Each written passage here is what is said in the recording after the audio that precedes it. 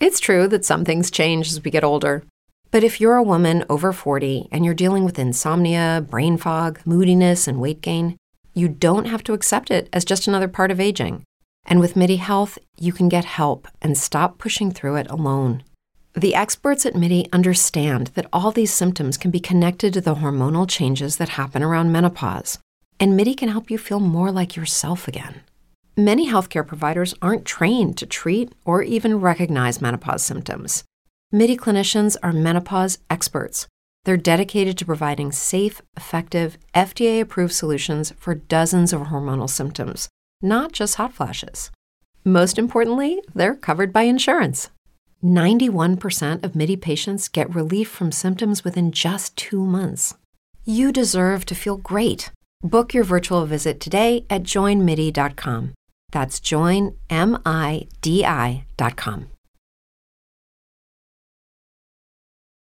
Good evening. The opinions and statements voiced by our guests do not necessarily reflect the opinions of this network. Enjoy the shows. You are listening to WBHM Digital Broadcasting, Birmingham, Alabama.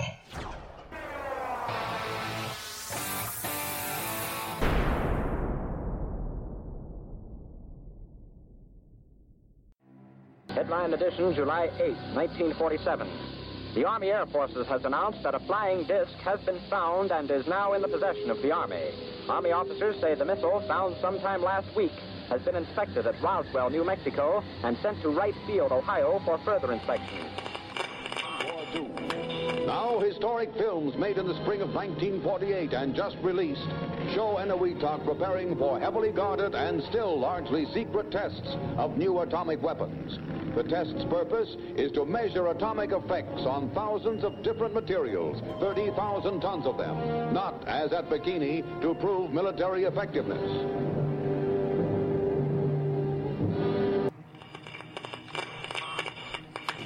San Francisco police say that 9 persons have been arrested in a narcotics raid on the headquarters of the Grateful Dead, a widely popular singing group. 2 members of the group, Rod McKernan and Robert Weir, and their business manager, Danny Rifkin, have been booked on suspicion of possessing narcotics. 3, 2, 1, 0. All engine running. Liftoff. We have a liftoff. 32 minutes past the hour. Liftoff on Apollo 11. Tower cleared. Hey, we got a roll program. Neil Armstrong reporting the roll and pitch program, which puts Apollo 11 on a proper heading. I'm going to step off the limb now. That's one small step for man, one giant leap for mankind. Well, strange lights are causing a viral buzz on YouTube. Could we have caught extraterrestrial activity on a recent newscast? Brandon Arroyo investigates. As the newscast ended, the controversy began back on September 26th. What is that light shining in the back of the dark night sky?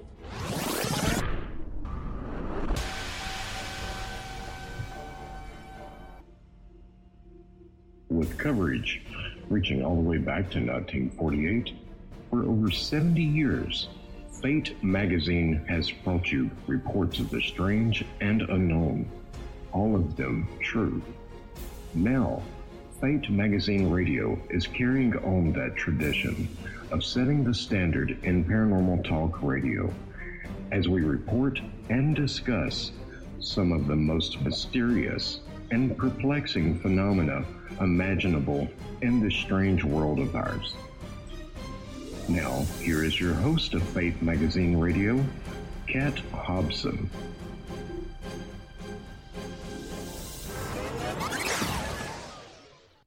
Good evening. Welcome to Fate Mag Radio here on WBHM Digital Broadcasting out of Birmingham, Alabama. I am Kat Hobson, and I am very proud to be the voice of Fate, Fate Magazine. We have been in existence since 1948, and I just love being able to bring such fantastic people to continue to represent the glory of this magazine. You know, Fate Mag Radio has not been around since then, but I am just following in some pretty great footsteps. I have got a lot of people that went before me doing this who have done a fantastic job and moved on to exciting things. And I am excited about tonight. I have a guest that I admire greatly. He is really a brilliant journalist. He is a podcaster and he is a content producer. He focuses on all the things that I love. If I could just get him ghost hunting, we would have this thing just completely wrapped up. I don't think he's doing that yet. But I am just thrilled to let you know that he is Open Minds Production. He has a subscription YouTube channel, Open Minds TV. He has the Rojas Report live there. He is Open Minds UFO Radio. He writes for HuffPost and does a good job of that. He is just really all about anything science, UFO, sci-fi.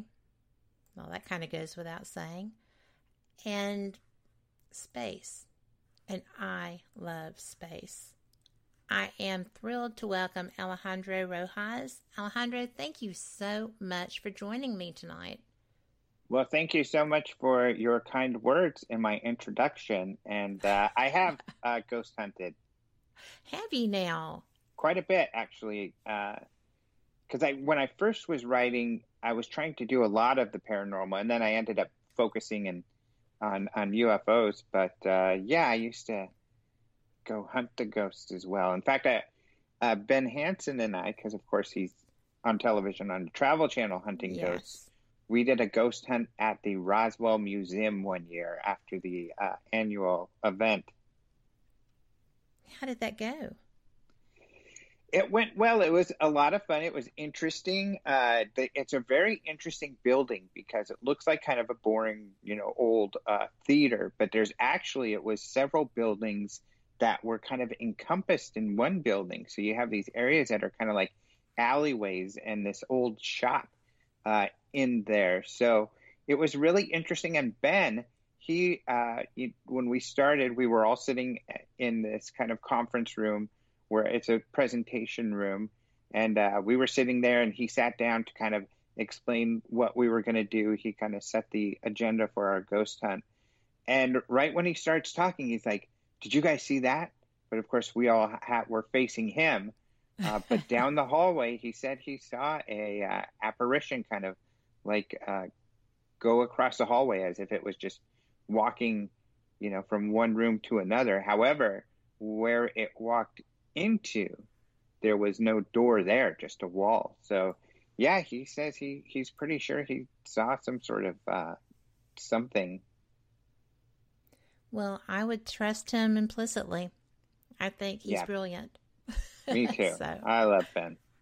I like him a lot too. I have not been able, at any event I've gone to, been able to do his night vision tour because he sells out so fast. Yeah. It's astounding. People totally enjoy that. I did not know until recently that Melinda does night vision tours also, sky tours. So next time I'm in Sedona, I'm going to find somebody with that equipment. Yeah, that's where Melinda is, I think, in Sedona doing her tours. Mm-hmm. And so I think that's something that I would really enjoy. But Ben Hansen is, he's very professional. I admire that. You don't always see that with all the things that he's done, because some of them have been very adventurous. Yeah, he's professional. Mm-hmm. And he's a great person. He works very well with people. He's very patient. He's not the kind to, he rarely runs into trouble, as far as getting at odds with anybody. So, yeah, and he's super intelligent. He's great. Well, I know that the few times that I have had a chance to talk with him, He was very informative. He will just be there until you finish that conversation and your questions are answered. Because I really would like to get a piece of his equipment, and I'm going to, but it was just pretty tough to get to him. This kind of speaks to his professionalism and his perspective in that at the Congress this last year, he had a new device that he just loved. But it was only around, I think there was a $300 one and then an upgraded one that was around $500, something like that. Well, the night vision, it's hard to get one under $1,000. And, True. The best one he has is somewhere around $2,000 to $3,000. But, because he's an honest person, when people would come up and want to purchase one of the more expensive ones, he would always, he would tell them, actually, though, I have this new one here, and it's much less expensive, and it's almost as good as my best ones. And so he sold a lot more scopes, just didn't make as much because he's an honest person. So he was selling, this great deal that he had as opposed to selling the more expensive ones. Well, I'll tell you that there were probably a lot of people that were going to go back and get that more expensive one, too. Or buy more product because he was so forthcoming and honest. Right. Good definitely. deeds do not go unpunished. The saying, no good deed goes unpunished, that is not true. I agree with you. You get out what you put out. I totally agree with you. So that was just one of the many brilliant people that you had at the International UFO Congress last year. I was really knocked out by your lineup. And I went back looking at your other events, and you are just always talent laden. I bet people are just knocking on the door wanting to present there. They do, and it's great because it's become kind of when you're someone presenting, it's kind of one of the places where you want to be to showcase your work. And because typically I'm covering news in this field every week, on a regular basis, I have visibility to who's doing what as far as something interesting. And our goal with getting speakers is always trying to bring, the best information out, even if it's people that you've never heard of before, which is kind of counter to a lot of the conferences. A lot of conferences bring the same person or whoever's the most popular in the field. And what we do is different. We don't have the two lectures at the same time, only one running at the same time, because we don't want you to go to the popular person. We want you to see, the work of someone you may not have ever noticed before. And if you had a choice, you'd go with someone that you knew. And what's great about that is it's really an event that often not as much these days because there's so much going on, but it often would set the pace for the year. It was the research people would be interested in, and we have given a lot of people opportunity to showcase their work and then to become a lot more popular in the field when people appreciate that work. So that's usually my perspective. And then my girlfriend Karen, who actually runs the conference, my significant other, she also is looking for not necessarily even just people who've done the best research, but people out there who people don't know, who may be doing work that's good work. They just don't know them. And so you probably met some of those people at the conference. Did. So we're really proud to kind of introduce new stuff. There's always the fear, does this hurt, the amount of people coming to the conference because we're not having the most popular people. We're trying to get the best information. And it may in a little, but we're also known for, I think people have learned to trust us, that if we've got someone on our speaker list, you can trust that, it's someone that's going to be worth seeing. I will agree with that. I'm actually fairly new to the UFO UAP research. I started my shows paranormal experience was 5.5 years ago, strictly spiritual paranormal, ghost hunting. Mm-hmm. I went to the Ozark Mountain UFO Conference and was enlightened there, boy. And then I was credentialed for the very first Alien Con, which great. It kind of exploded, right? Mm-hmm. But I've done several other events. I did another Alien Con and some other events, and I will say that my experience in Phoenix at your International UFO Congress probably was the most informative. I was so well educated by the people that I chose to see. I ran into old friends and made new ones. There's something for everyone there. Some of the new technology was eye-opening for me. A lot of it applies to all of the work that I do. And I found that to be kind of neat, too. Some of the experiencers that you had. I was particularly struck by Charlotte Mann. Mm-hmm. Great. She was brilliant. And somebody that, if we live closer, I would love to just stop in and take her to lunch one day. I mean, she was fantastic and well-spoken. Mm-hmm. So she was definitely an example of someone who... Lucky Land Casino, asking people, what's the weirdest place you've gotten lucky? Lucky? In line at the deli, I guess? Aha, in my dentist's office. More than once, actually. Do I have to say? Yes, you do. In the car before my kids' PTA meeting. Really? Yes. Excuse me, what's the weirdest place you've gotten lucky? I never win and tell. Well, there you have it. You can get lucky anywhere, playing at LuckyLandSlots.com. Play for free right now. Are you feeling lucky? No purchase necessary. Void where prohibited by law. 18+. Terms and conditions apply. See website for details.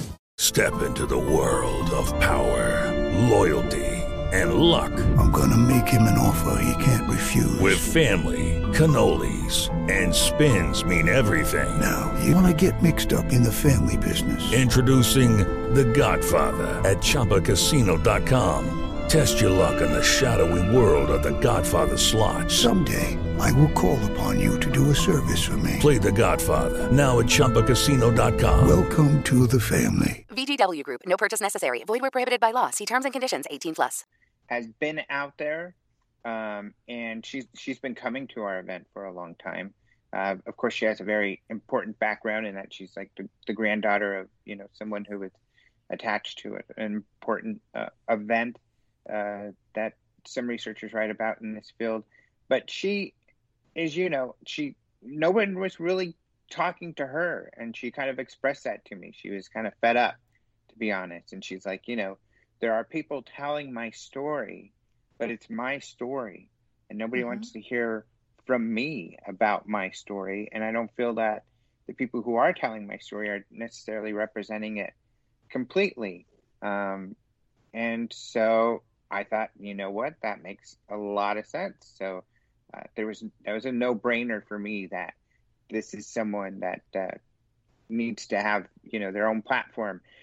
And she was kind of surprised by that a bit because, and happily, of course, because no one else would give her a chance to tell her own story. So I wasn't sure how it would go. I knew it would be significant and important because it's fair for her to share her own, for people to hear her voice and hear from the firsthand what it was like to be a granddaughter of this someone who, had been part of a potentially crashed UFO event and stuff.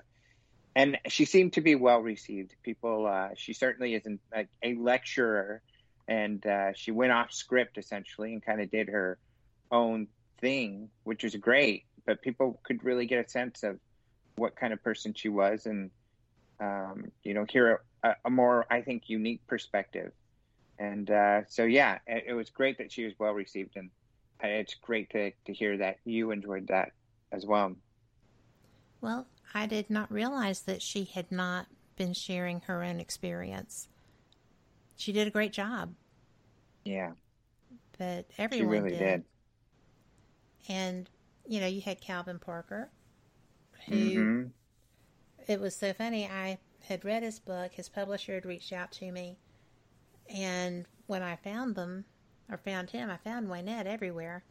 But you couldn't hold Calvin down.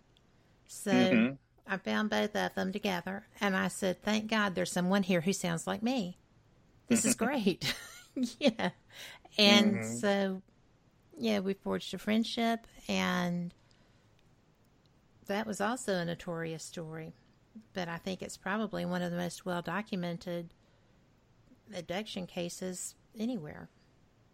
So yeah, that was interesting. Really interesting case. And his story is interesting because he was someone who fled the limelight. He took off as a young man. I think he was 17 or 18 when the event occurred, where, you know, he was fishing with a coworker, an older gentleman, friend of the family, when they saw this craft and these creatures come out of it while they're fishing, and something happened. And then, you know, he then spoke with the police, and the police tried to trick him and left the room, but kept the recorder going and heard they were genuinely stressed about whatever had happened. And when it hit the news, Calvin Parker left town. Yes. He left his family, everything, because he couldn't take the pressure of this media spectacle that his event had produced. And he's only now coming forward. And there was only a short window. So Philip Mantle, the publisher of the book that you mentioned, he got Calvin to say to, you know, he essentially told him, Philip, I know very well. And he told Calvin, you got to do the UFO Congress. And this was about a year prior to the next Congress occurring. So at least until, because Calvin didn't want to do interviews and stuff. And he said, at least until the Congress, please do interviews and some conferences and come out and tell people your story. And Calvin said, all right.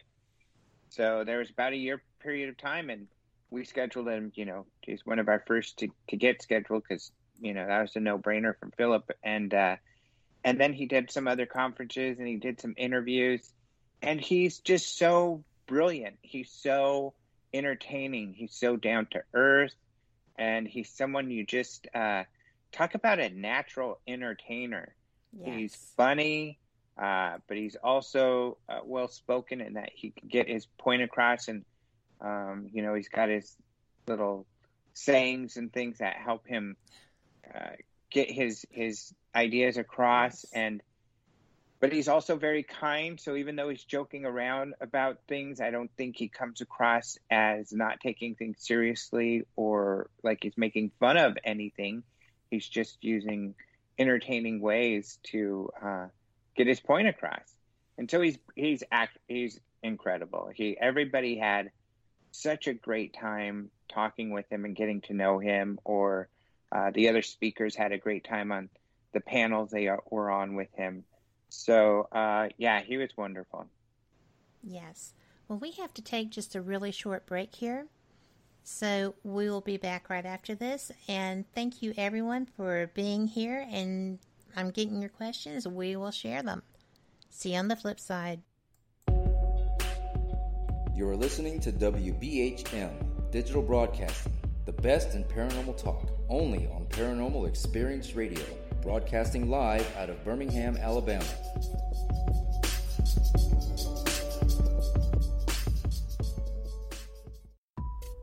Since 1948, Fate magazine has brought you reports of the strange and unknown, all of them true.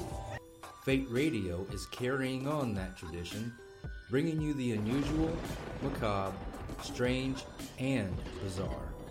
Join host Kat Hobson Sunday nights from 8 to 10 p.m. Eastern on WBHM Digital Broadcasting.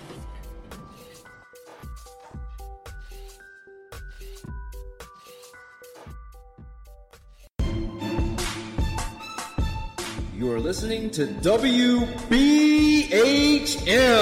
Digital Broadcasting, the best in paranormal talk, only on Paranormal Experience Radio. Broadcasting live out of Birmingham, Alabama.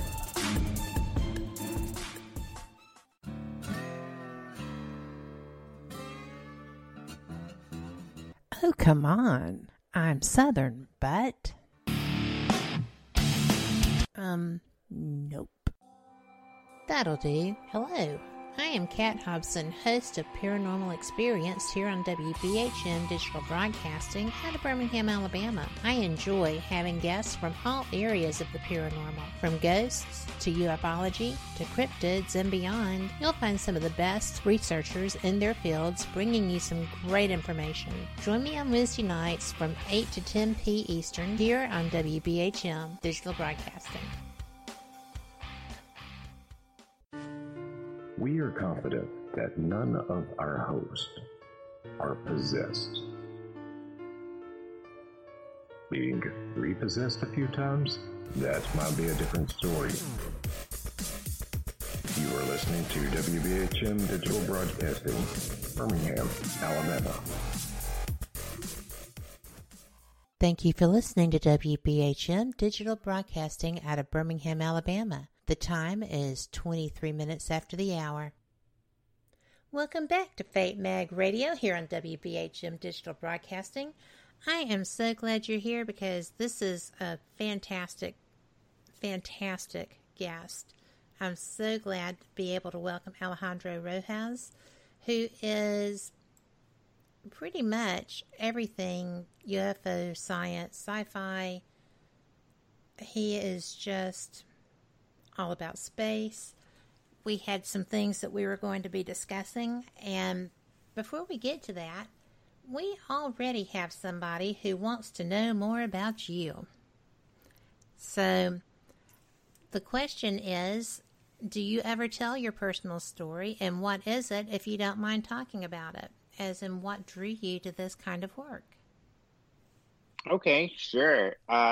Really, so when I'm asked this question, I usually kind of go back to childhood and growing up. So I was always like into math and science in school. And in fact, my first college major was aerospace engineering. I essentially wanted to be a rocket scientist. Also, though, being mostly Mexican-American, my family, they're kind of open to more ideas, and also identifying with kind of some of my Native American roots. My family is mostly from the San Luis Valley in Colorado, and where there's a lot of history of I was just going to say, Indians. There's your answer right there. Yeah, so it was kind of a combination. So I was open to the different possibilities out there and the different ideas out of respect for that ancestry. At the same time, there's a pragmatic side of being interested in science. And I never saw a hard delineation personally. I didn't see one as so different from the other. In fact, I kind of feel like the term paranormal is really just, it's all normal. It's all part of nature. It's just something we don't understand yet. And yes. So that's kind of how that happened, from that combination of being open and then also my interest in space and science. So then that kind of moving in, I changed from an engineering major because I was just kind of more of a social person to a journalism major, but still with an interest in these areas, broadcast in particular. And I just saw that there was a lot of credible information that wasn't being, you would watch the television documentaries or you would read the occasional article about this topic. And the 90s and early 2000s was not a good time for UFOs. People were very skeptical, a lot of tongue-in-cheek type of stuff. And they weren't covering the most credible and the most important cases, I felt. Not only that, when you look into government files or Project Blue Book, there were a lot of unsolved cases, and those cases were they were thoroughly researched. Many of those cases were military or law enforcement cases, and the individuals who were witnesses or investigators felt that they experienced, or the witnesses experienced, something extraordinary, something, a technology or something that seemed intelligent that was beyond our own. And that's always been the case. There's never been, even though the press departments have kind of sold us this story that they were done with it. They washed their hands in 1969 because they had done all the investigation they could and couldn't find anything. That's not true, really. There's always been this fight inside where there's been a lot of people who want to look into it and have been looking into it, especially now we know, and taking it serious. So I really had this drive, and it really hit me, like especially in the late 1990s, early 2000s, just to dive into, read every book, at least some credible books. And there weren't as many books then either, really, on the topic.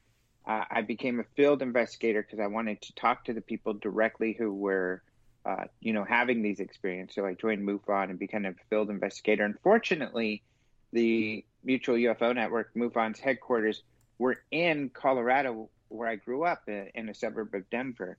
So I was able to get involved with the headquarters there and meet some of the incredible people who ran and founded that organization. And eventually I became their spokesperson and doing a lot of the PR for them.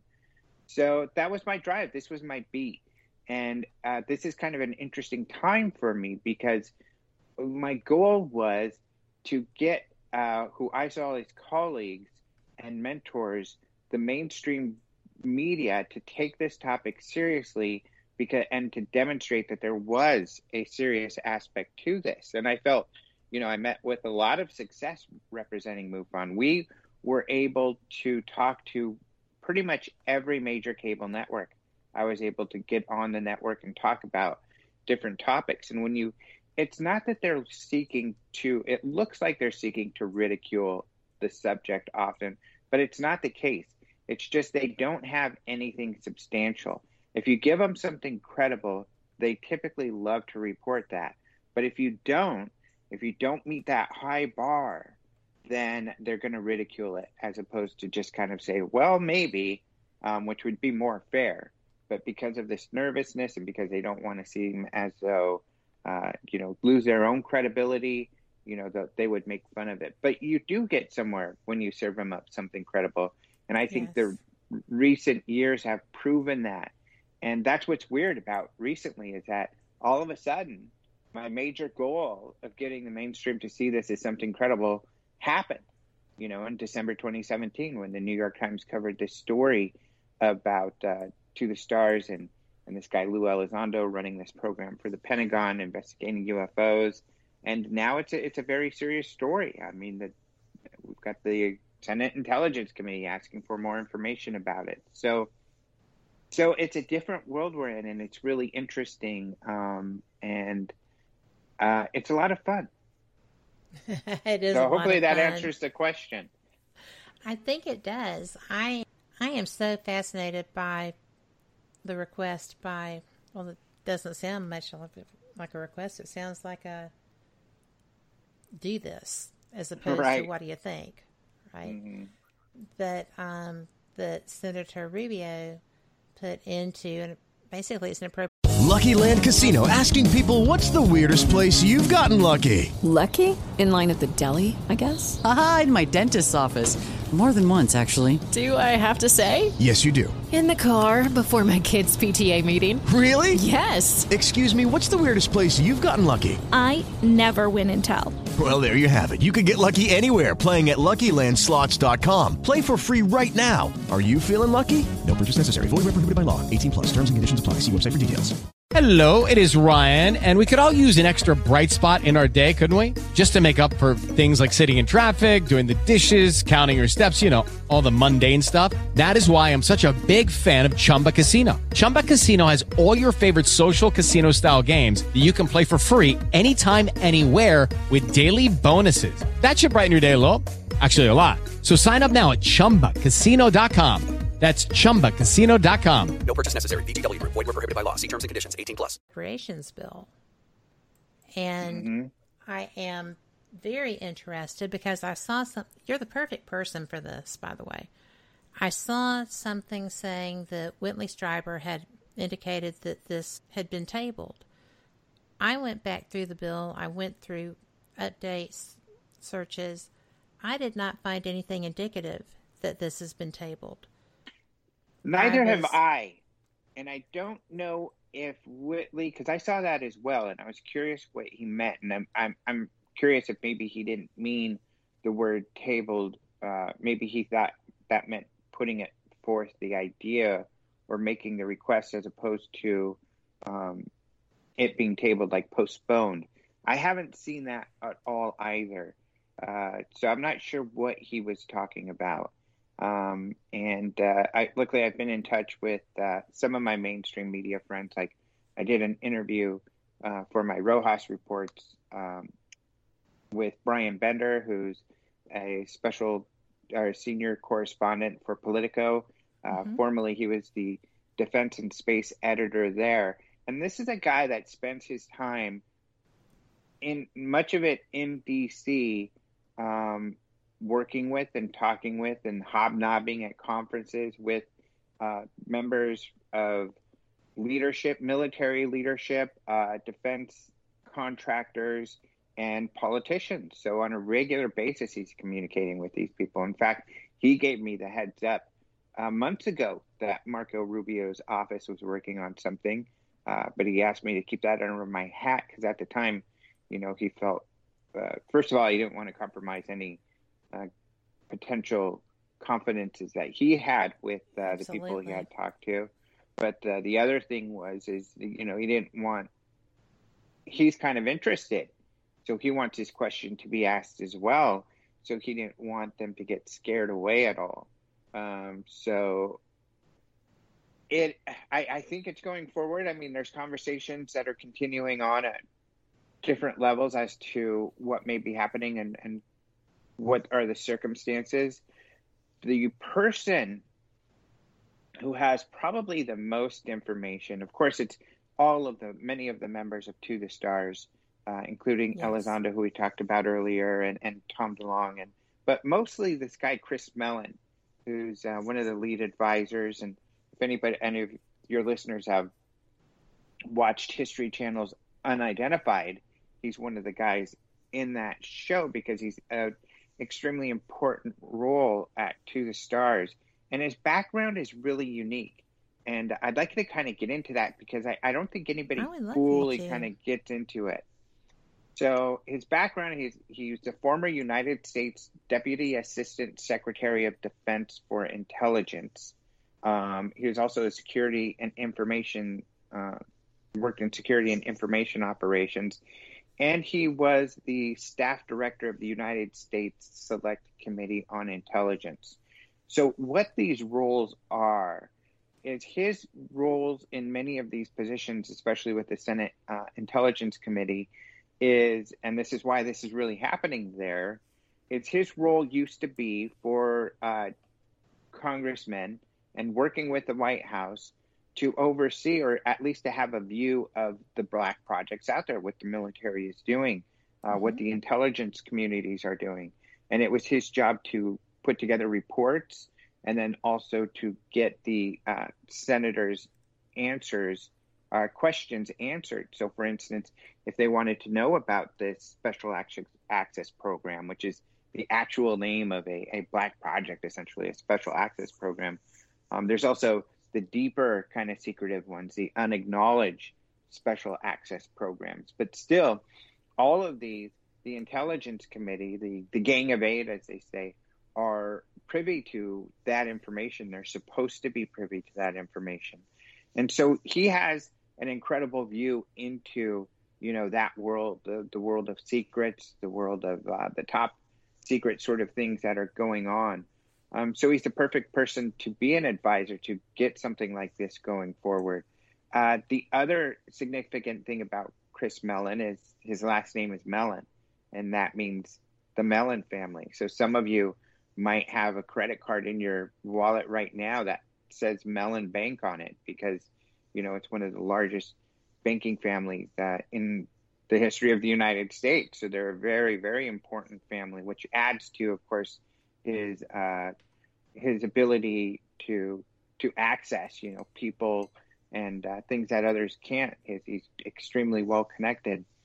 The other thing is when he worked with the Senate Intelligence Committee, he was working for essentially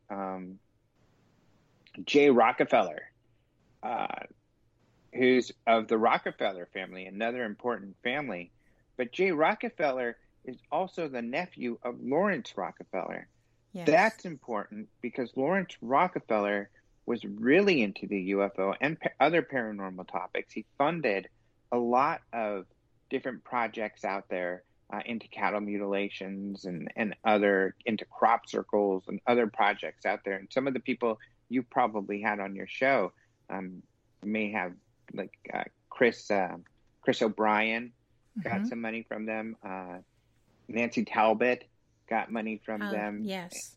And on the crop circle and some others. But, you know, there's a big UFO project that he did. Essentially, he wanted to put together the best cases into a document called the Rockefeller document, which it was an executive summary on UFOs. And at the same time, there was another guy who had the same idea who wanted to do it. And it eventually actually became an issue, and that was Dr. Stephen Greer. So they ended up working together with a lot of the UFO organizations to create this document and compile all this information and great interviews. Eventually, Stephen Greer broke apart from that group, and there's a little bit of fighting between them. And Greer went off to do his own executive summary and then, you know, record a bunch of great interviews and get those out. And then the Rockefeller group did their thing. But he only printed 1,000 of these reports. And his goal was to get that to his friends and influencers to make something happen, including the Clintons, who he knew very well. And in fact, there are photos of Hillary Clinton and Lawrence Rockefeller at one of his ranches kind of walking around. And in the photos, you could see he's giving Hillary Clinton a book from Paul Davies that's talking about, you know, extraterrestrial life and what aliens might be, you know, their philosophies or thoughts and things might be. So there's no doubt there is some conversation there. And there's been paperwork that's been revealed that it was essentially through Hillary's office that Lawrence would work with to get, you know, work on potentially drafting some rules around how do we tackle the UFO issue. Nothing ever came of it. But so Mellon has this history in UFOs. We didn't really know that until maybe 5 or 6 years ago when Leslie Kean wrote an article for the Huffington Post about this. And it was kind of shocking, you know, and he's had a good relationship with Leslie Kean ever since. It's one of the major reasons why she was one of the main reporters in the New York Times article to break all of this story. But another reason, another indication of how significant it is and how influential Chris Mellon has been is that Chris Mellon wrote an article in The Hill around a year ago or so, and he essentially wrote about how this topic needs to be taken seriously. You know, now the Navy is briefing the Congress and other interested parties on this topic. And he advised that the Senate Intelligence Committee request a report, exactly what's happening right now, and ask that, you know, the services and all the agencies provide information and that there be someplace designated to be a central kind of hub of this information to coordinate it so that kind of like the DNI, the intelligence world, where instead of all these groups getting their own information and not sharing it, you know, sharing that. He suggested, however, that most of this information is classified, so it would probably have to be a classified report. What's interesting about what happened in the last couple of days, as you mentioned, is that it has been revealed that the Senate Intelligence Committee, headed by Marco Rubio, has made this request. However, in their request, and it's very similar to what Chris Mellon had suggested, and it does, it's very exhaustive in that we want to know what every agency knows. They even called out the FBI. Yes, which most people don't know. Right. Are involved on in investigations. And we can get into that too, why that might be the case. Chris Mellon has just, I think as of today, offered some information as to why that probably happened. Mm-hmm. And so the only difference with this recent request by the Senate Intelligence Committee is that they are asking for a public. They made it very clear. They said, we realize that a lot of this information is classified.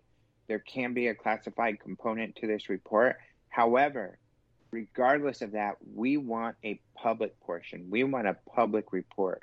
Yes. So they want an aspect of this report to be public facing so that, we can answer to the public, give the public some information about what's going on. And that's really, really important. And I think that it seems for Chris Mellon that that's a plus. I think it wasn't necessarily that he didn't feel that was the right way to go. I think he just thought maybe that was too much of a reach, that was maybe too much to just ask too for. ambitious, yeah. Exactly, a little too ambitious. So he seems to be very pleased that was in there, and so is everybody.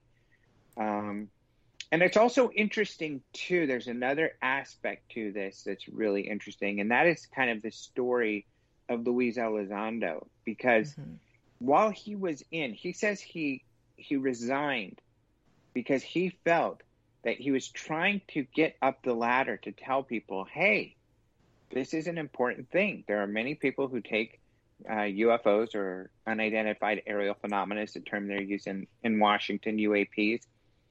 There's many people who take this all very seriously. And there are many people who have had important experiences. This Nimitz, of course, situation in 2005 with the jets chasing this Tic Tac object was one of the examples.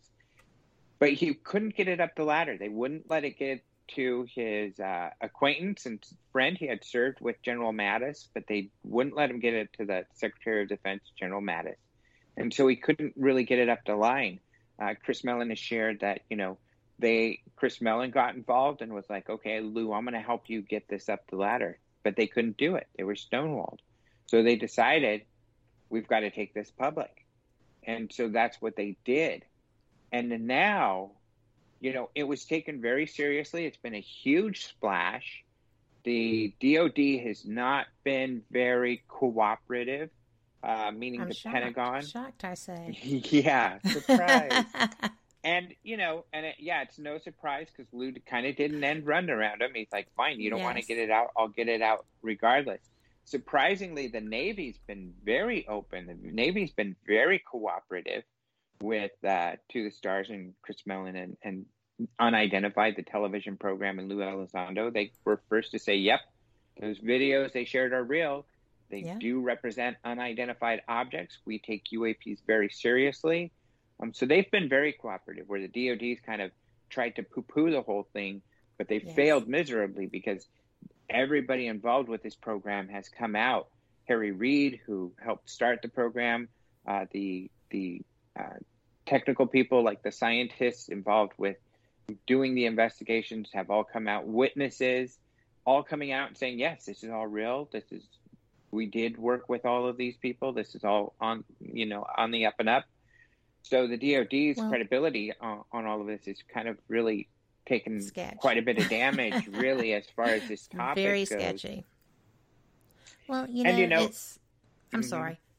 I was just going to say it's another example of pay no attention to the men behind the curtain. Right. And, that kind of metaphor works especially in this because the man behind the curtain turned out to be kind of, a chump, kind of a con man. And, the man behind the curtain in the way of the DOD, don't pay attention to this, was, false. They've really been giving information that was spurious, that wasn't correct. Yes. And that's been borne out over time. So the vindication is huge. So not only has the military been supportive, but now the Senate Intelligence Committee, there's an aspect to this that Chris feels is that they are saying, hey, you're supposed to brief us on what you guys are up to. Why did we have to read about this in the New York Times? Why weren't you keeping us informed on this? And that's kind of blowing up all over them. Mm-hmm. But we have to go to a break.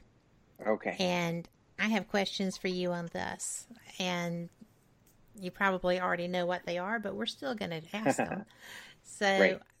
Everyone, we will be right back. This is our short break, and we will see you on the flip side. You're listening to WBHM. Judy was boring. Hello. Then Judy discovered ChumbaCasino.com. It's my little escape. Now Judy's the life of the party. Oh, baby, mama's bringing home the bacon. Whoa, take it easy, Judy. The Chumba life is for everybody. So go to ChumbaCasino.com and play over 100 casino-style games. Join today and play for free for your chance to redeem some serious prizes. ChumbaCasino.com. No purchase necessary. Void where prohibited by law. 18 plus terms and conditions apply. See website for details. Okay, round two. Name something that's not boring. A laundry? Ooh, a book club. Computer solitaire, huh? Ah, sorry. We were looking for Chumba Casino. That's right. ChumbaCasino.com has over 100 casino-style games. Join today and play for free for your chance to redeem some serious prizes. ChumbaCasino.com. No purchase necessary. Void where prohibited by law. 18 plus terms and conditions apply. See website for details. Digital Broadcasting, the best in paranormal talk, only on Paranormal Experience Radio, broadcasting live out of Birmingham, Alabama.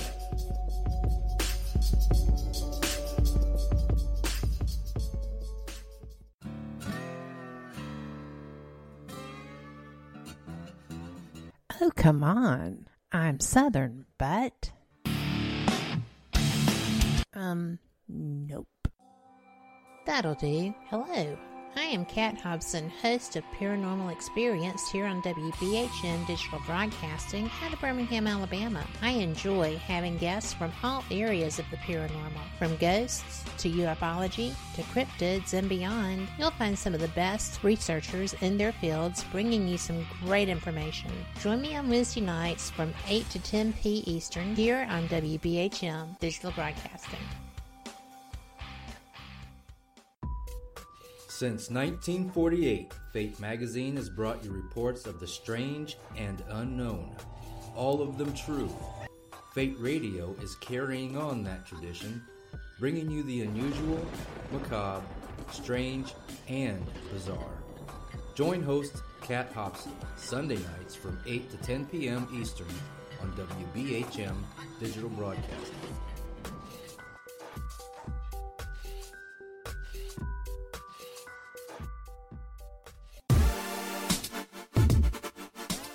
You're listening to WBHM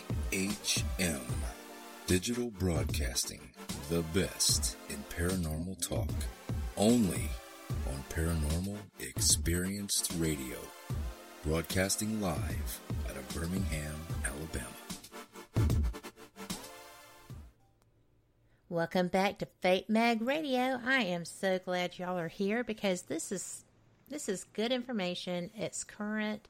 It's real. This is happening in our country, in our government. And while there are a lot of distractions that have been in play for decades on this subject, it is something that the powers that be are finding to be leaking out the edges. It's seeping out under the doors. It's just, there's too much and too many people who are very knowledgeable about this, including Alejandro. And I'm so glad you're here because I have been dying to talk about this topic. You know, you were talking about the group that they were going to be putting together to have an umbrella for all of this information coming out from all the different agencies.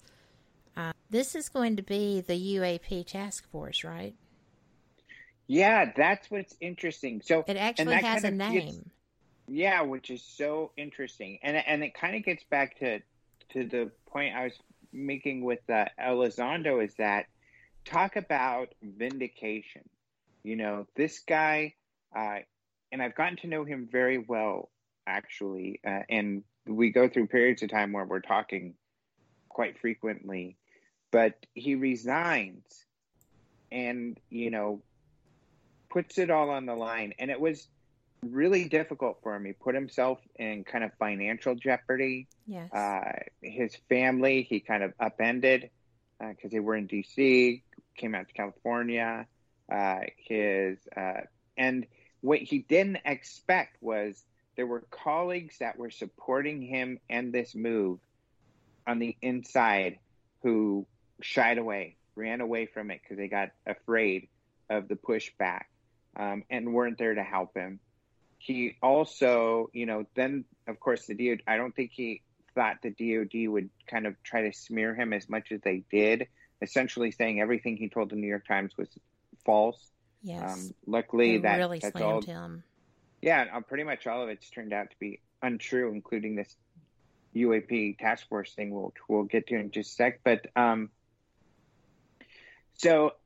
then the UFO community, he was so excited to share this information with the UFO community when he first came out. And I had warned him, there's a lot of people with really hardened worldviews. They see things differently, and they might not totally be receptive to the information you want to share. And he's like, well, they should love it because I'm here trying to do what they want to do. I'm just like them. I want to get the information out.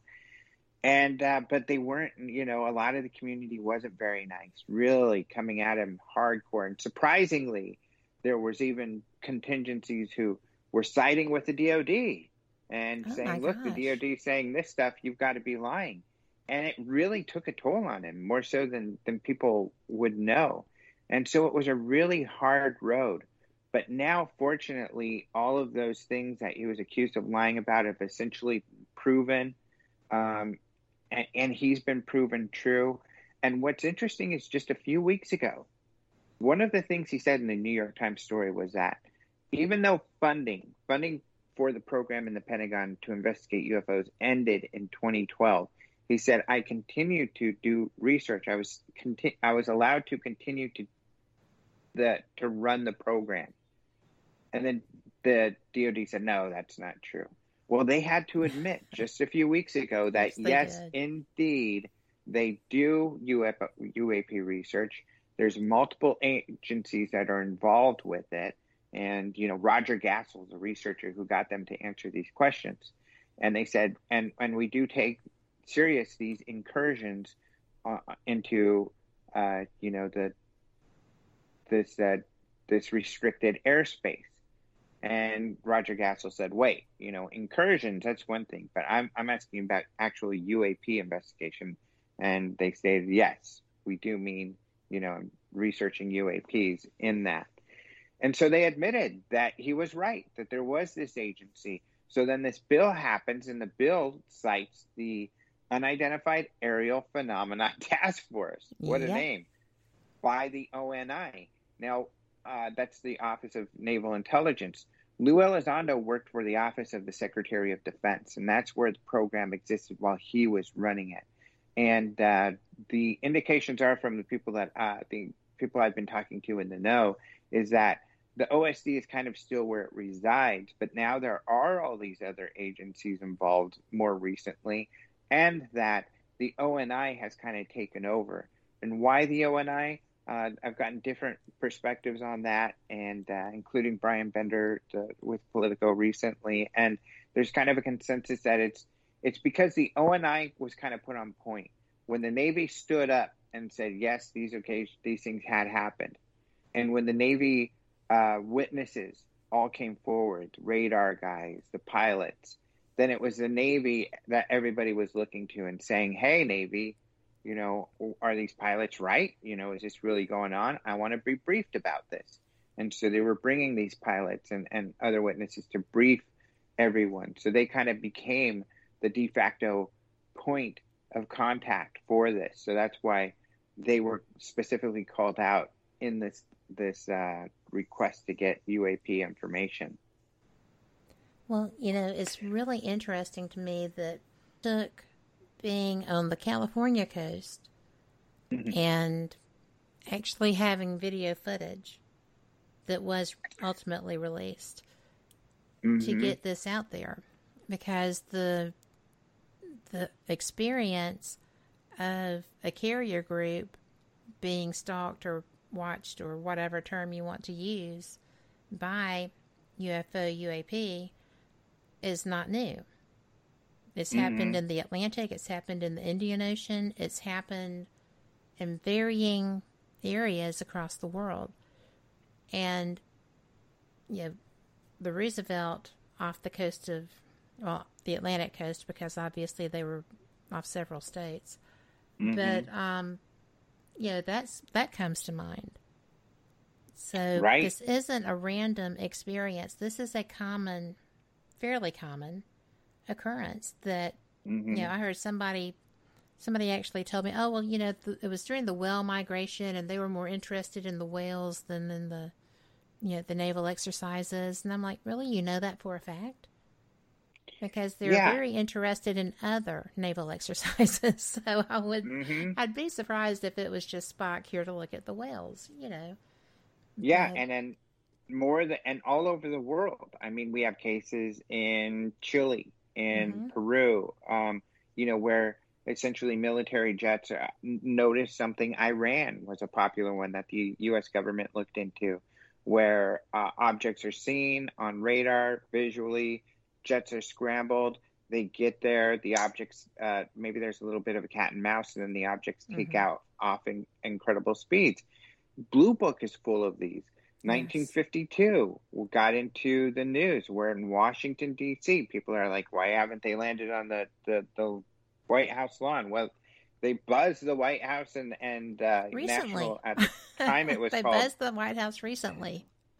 Well, it was called the National Airport in 1952, but, Project Blue Book personnel took over the control tower because there were lots of sightings. And they witnessed these sightings, and this is well documented in the records. So, yeah, like you said, this has been happening all over the world, on the ground, over sea. So it is a fairly common thing, and so yeah, it's not just one incident, that's for sure. And that's what's exciting, is that hopefully we will get insight into many more incidents.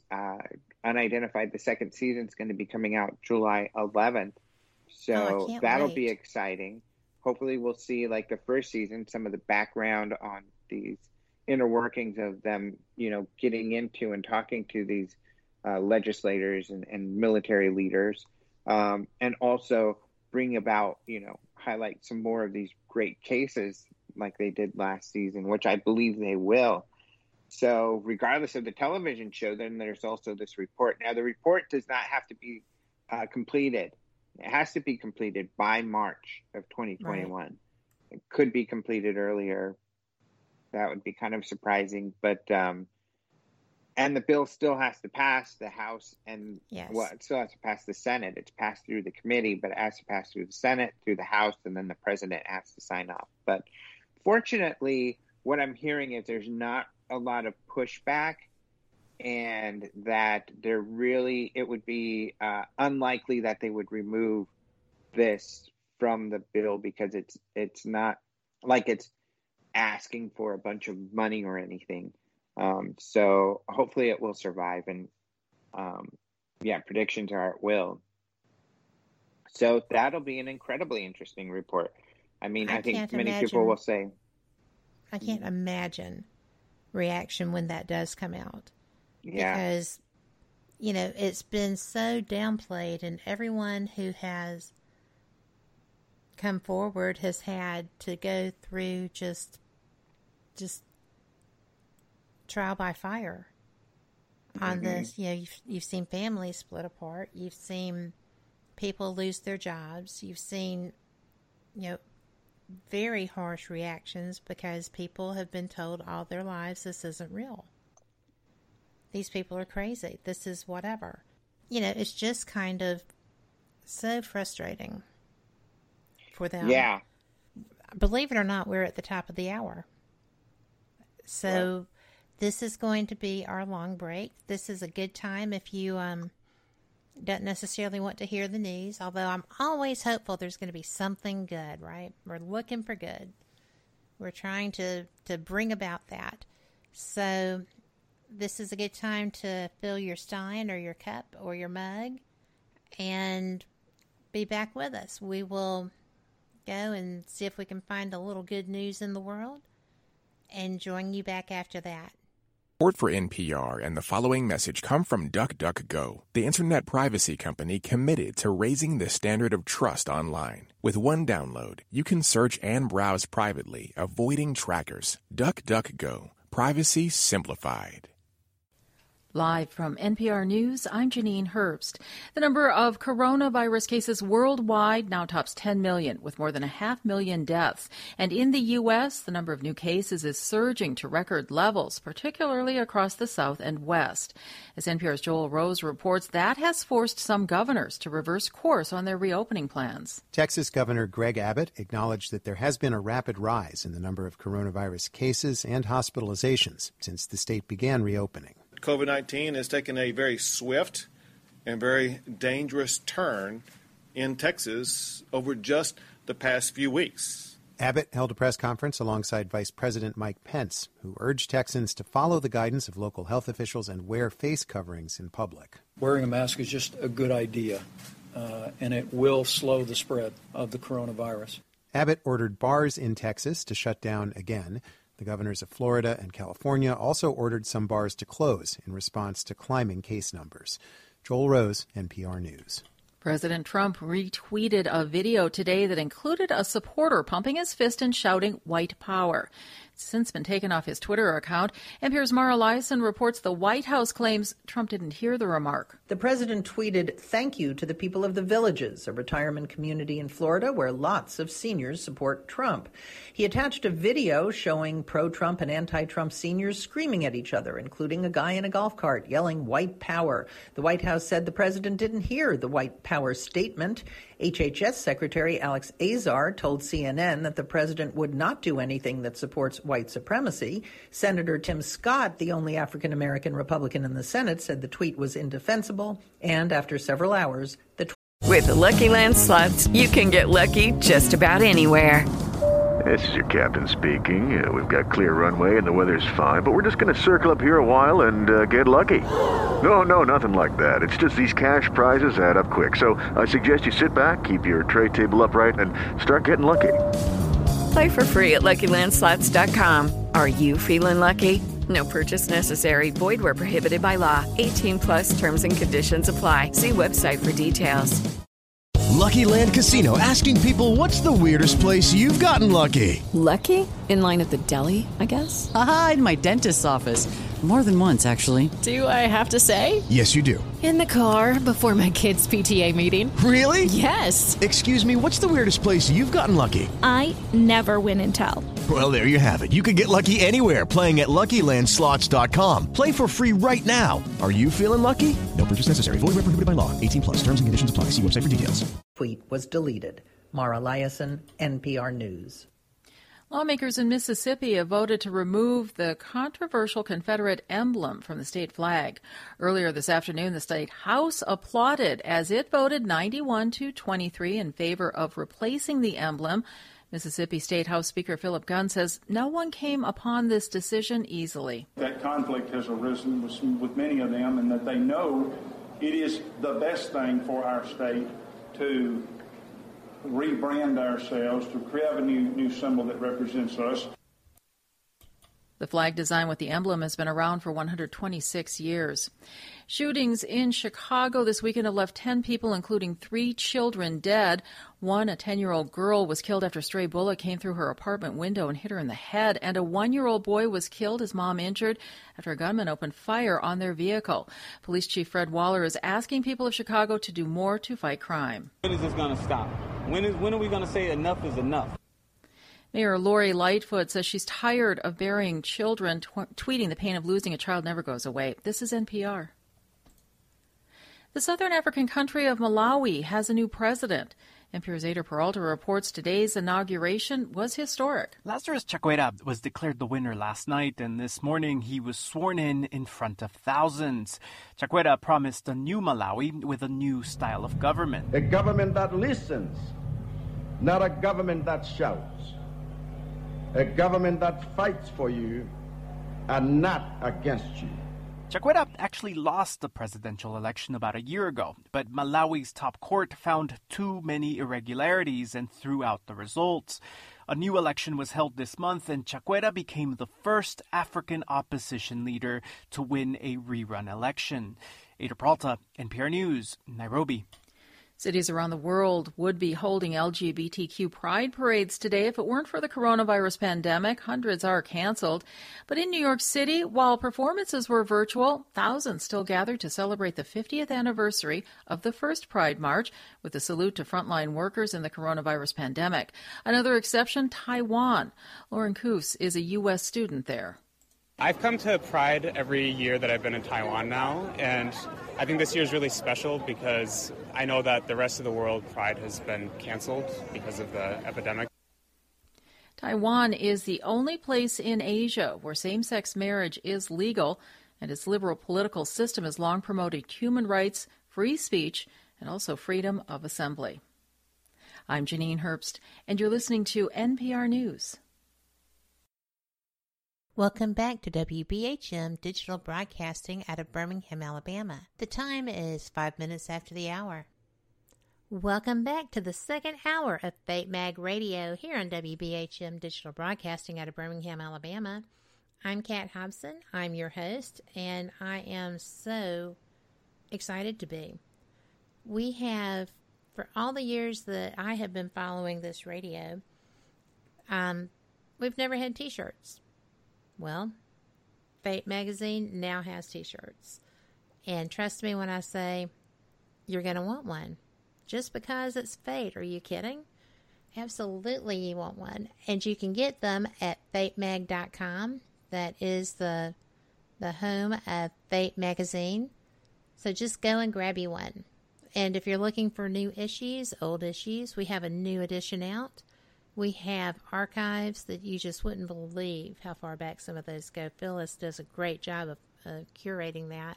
I actually had a guest who had submitted, did not know that she was printed. I went and asked editor, and she said, well, that story was printed. So she sent, it was Cheryl Costa, and she sent Cheryl 2 copies of the Fate magazine that she was in. You just never know. But if you're subscribing, that's great. You've got a new edition either on the way or already there. And if you're not subscribing, why not?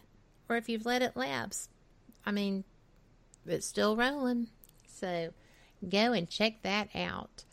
So we already have in the chat room, oh, I need a Fate Mag t-shirt. So go get it. And our guest tonight is Alejandro Rojas. We have been talking all kinds of things. We've left on the note with the SSCI, the addendum to this bill that's included actually in the bill by Marco Rubio, wanting to get a full unclassified report on all things, UFO, UAP, anomalous research that's been done and by all these agencies. And they actually, Alejandro, listed the agencies and then included and anyone else that might have information, just in case they had it stuck somewhere else. Yeah, and the FBI aspect, I hinted I was going to address that. Yes. Here's what Chris Mellon's take was on that. It was that the FBI, so if, for instance, someone flew a drone in restricted airspace, their own drone, the FBI would be called in because that would be their jurisdiction to essentially investigate that. So that's their role in the UAP research, is that if a UAP is suspected to be, owned by a U.S. citizen, then the FBI is involved with the investigation. So that's why they were involved. And there have been cases, for instance, in Colorado, where objects were seen believed to be drones, and so the FBI would get involved. But, of course, they may not be drones. Sometimes these things aren't. So that's kind of the FBI's role in this whole thing. Well, I am interested in seeing what is coming up for this. And we've got about 3 or 4 questions. And I am going to... This actually goes back to your personal experiences. Have you ever had any strange UFO sightings or encounters personally? I have. So it was years after I was investigating this, and I was even already had been a field investigator. And I would often, most of my life, actually, there were some periods of time, like during college, I think I didn't do this yearly camp out at the Great Sand Dunes in the San Luis Valley. It's just gorgeous. It's one of my favorite places. So when I lived in Colorado, I'd go out there often. Well, one year, I discovered there's something called a UFO watchtower out there. So my buddy and I think his girlfriend and my sister and I went camping, and we went to the UFO watchtower. And our idea, of course, was to look for UFOs and kind of get a gist of the place. And it's kind of this domed shop with the alien and UFO paraphernalia in there, with like this observation catwalk that was built about 10 feet off the ground, a large kind of observation area. But we were outside of the shop, and I just, instantly hit it off with the owner of the place. Really, really cool person. And we were just talking and talking, and I heard my sister outside, which is what we were supposed to be doing, right? Looking for objects. And she says, I think I see a satellite, but I could tell in her voice that's not what she thought it was. So I go outside. We were on the west side of some mountains, the Sangre de Cristos, actually where she is. If you look directly east, you see the sand dunes and then the Sangre de Cristo mountains behind that. Mm-hmm. And there was an object coming from the north, headed south. And it was very bright, but it was above, about 30 degrees above the mountain. So it wasn't where it should be, straight up in the dark area of the sky. And it's moving very smoothly across the sky. And then when it gets directly east of us, about over the sand dunes, it starts to fade and fade out. But it wasn't a steady fade. Some people thought it was blinking. Others said they thought it started moving jerkily. And then somebody with actual binoculars on it saw that it moved and it went downward at that point. So that was really strange. So we're really excited about this. And this was at dusk. It was not completely dark. And so we're talking and we're excited. We're talking about the whole thing. Within 20, 30 minutes, it was completely dark out. And then we noticed a couple satellites. But this was weird, too, because there was a satellite to the northwest of us, and there was one to the southwest at about the same distance. And they were both moving towards our direction. And they crossed right above where our sighting was. Oh, wow. So really, really strange. And I call them satellites because they were just a point of light moving steadily across the night sky. And so I couldn't say they're for sure they're anything more than that. They didn't move in any strange way like the first object. But, that was a really strange one. That was, I think, my first. I've had a couple others, typically they're light in the sky type of things. One of the other strange was I had a friend who, well, she was a UFO witness, but she became a friend, and she actually became a field investigator. But when she came in, she was, as a witness, she said, I often see white balls of light moving very strangely. And I was kind of like, yeah, we hear that, but it's often balloons or birds, they turn out to be something else. So I was like, okay, but then we hit it off. We started talking and everything. And then she invited me, why don't you come to my house and, we'll see if we see something. So I go to the house and she wanted to talk and stuff. And I was like, well, aren't we supposed to be looking at the sky? And she's like, well, I kind of wait till I get a feeling. And I was like, okay, because I'm used to, like, should you be out in the sky watching for hours like we do at the watchtower or something Yeah. to spot something? But she's like, no, I usually wait. So then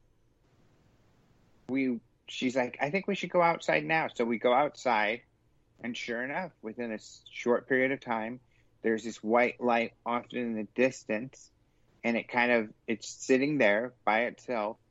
Then it moves down a little bit, disappears. Then it or another one reappears in another area, sitting still, moves, and then disappears. And there are about 2 or 3 of these.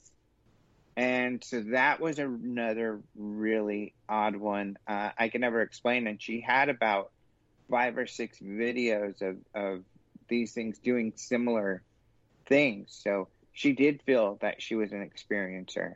And we became really good friends, actually. So that was an interesting one.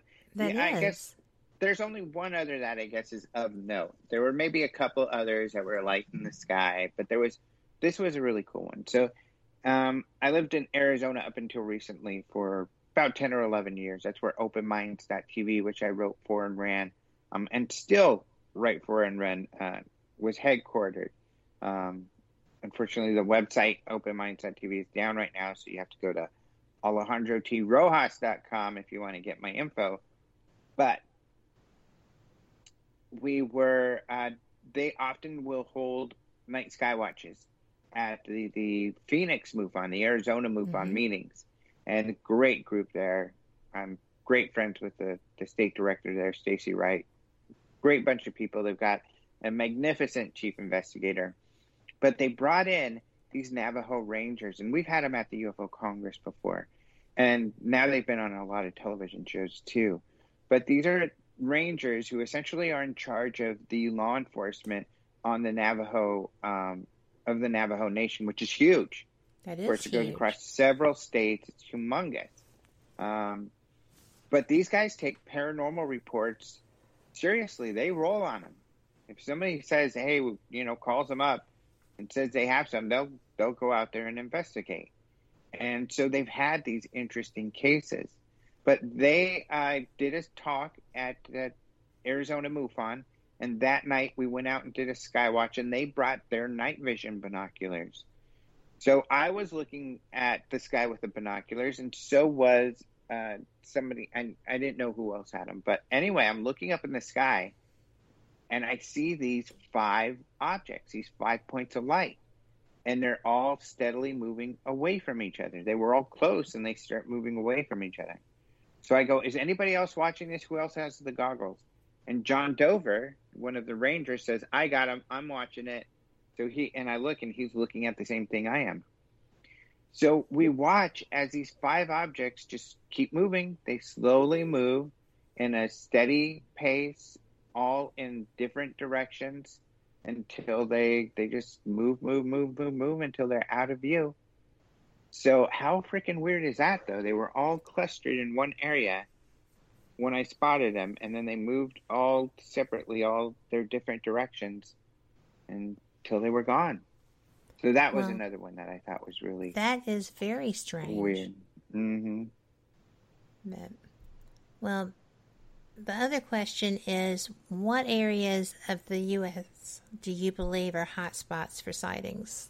Is there a particular area other than there in the Colorado desert that you see things, or what seems to be the going place? Now, I used to do yearly. I would take the MUFON information.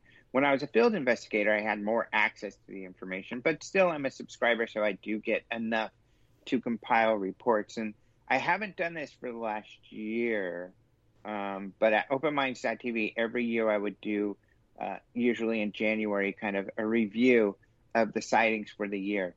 Crunch the numbers, put them into a spreadsheet, do some pivot tables, and figure out not just where the number of sightings are the highest, because that can be a little tricky.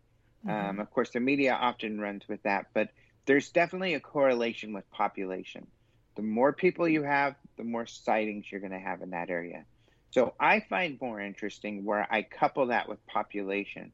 So I do it per capita, you know, how many sightings per person. So where are there more sightings? And I think that's where you're going to truly find the hot spots. And definitely the Southwest. Interestingly enough, the states that I've lived in, Colorado, Arizona. I haven't lived in New Mexico. My mom did. But New Mexico, California, these are some of the, well, not even so much California, but more Colorado, Arizona, even Nevada, kind of the bigger areas, those areas. So why? Why in the Southwest?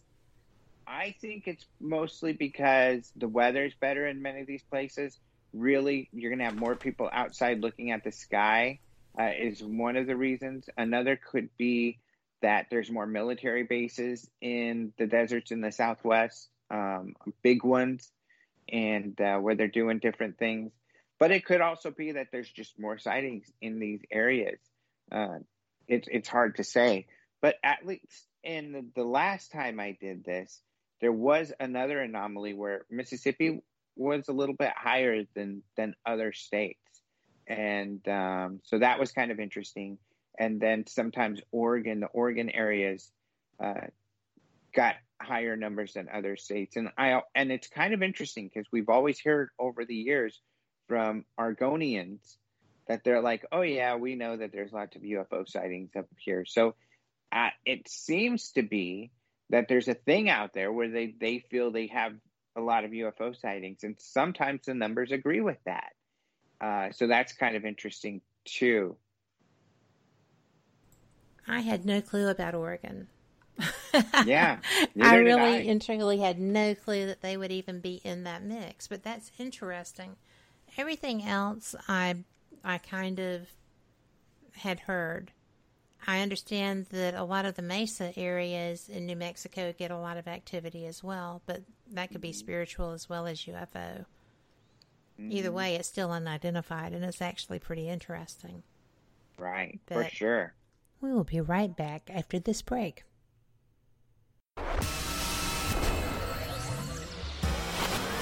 You are listening to WBHM Digital Broadcasting, Birmingham, Alabama.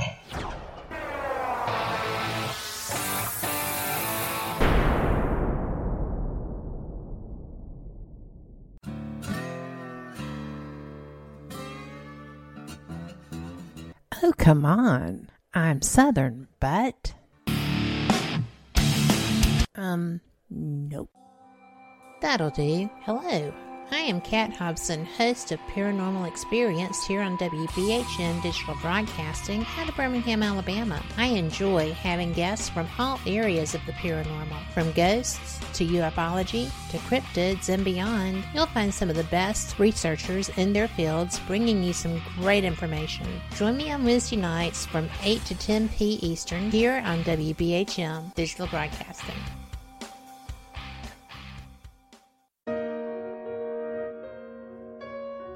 You are listening to WBHM Digital Broadcasting, the best in paranormal talk radio.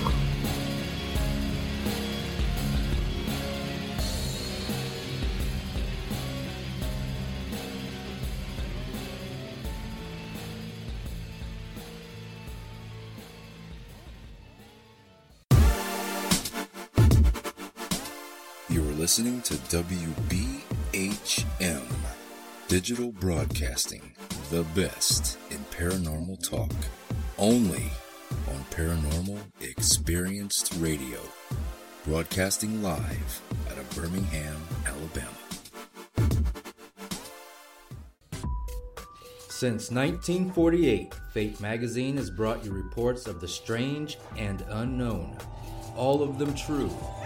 Fate Radio is carrying on that tradition, bringing you the unusual, macabre, strange, and bizarre.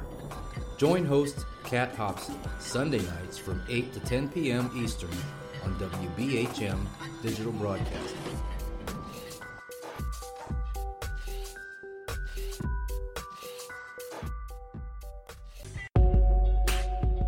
You are listening to WBHM Digital Broadcasting, the best in paranormal talk, only on Paranormal Experience Radio, broadcasting live out of Birmingham, Alabama.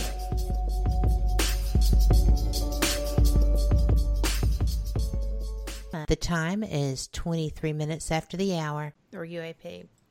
You know, I am just actually fascinated because I love this next question. It is, are there actually men in black? Or was that all just Hollywood movie hype? And I'm going to tell you that I actually happened across, I thought I was reading a Nick Redfern book, and it turned out to be Gray Parker. And I had the book, and I'm thinking it's very similar to one of Nick's titles, and I had been looking for that book. And so I'm reading this book, and I'm thinking, well, where is Nick? I mean, there's nothing Nickish in this book. I was exposed to a very early investigator experiencing Men in Black phenomenon by mistake. So I'm curious, what is your take on that? Yeah, I would say I have not ran across it personally, and nor have I had any real strong, substantial confirmation of such a situation. However, and you mentioned, Gray Parker actually was the first guy to really write about this, but he was a trickster. He would sometimes fabricate stuff and trick people. And so certainly a lot of what he's written has been called into question. Nick Redfern's not like that. Nick Redfern's a great researcher. Yes, so I would recommend the Nick Redfern books over. I would too, because I wound up reading it. Yeah. He thought it was funny, but thank goodness. But however, I have talked to quite a few people who have had experiences, and these are people that I find trustworthy. Ken Center is a gentleman I can think of. I think he's in North Carolina. He was a MUFON member, researcher. I think it maybe even state director at the time. But he says he had some guys come in one particular case, and they asked about it, and they looked really weird, and they had a weird aura about them. They made him feel strange, and they actually elicited strong emotional reaction from him, where they kind of said, "Hey, you're not going to look into this anymore." And he said, "Yeah, right." And he let him have it, and he said he felt kind of fearful. So his reaction was to be very, to kind of threaten him, get the hell out of here, because he was afraid of him. So he did kick him out, and they left. But and then Dan Aykroyd claims to have an incident. His is kind of interesting. So he says he was going to do a new show about UFOs.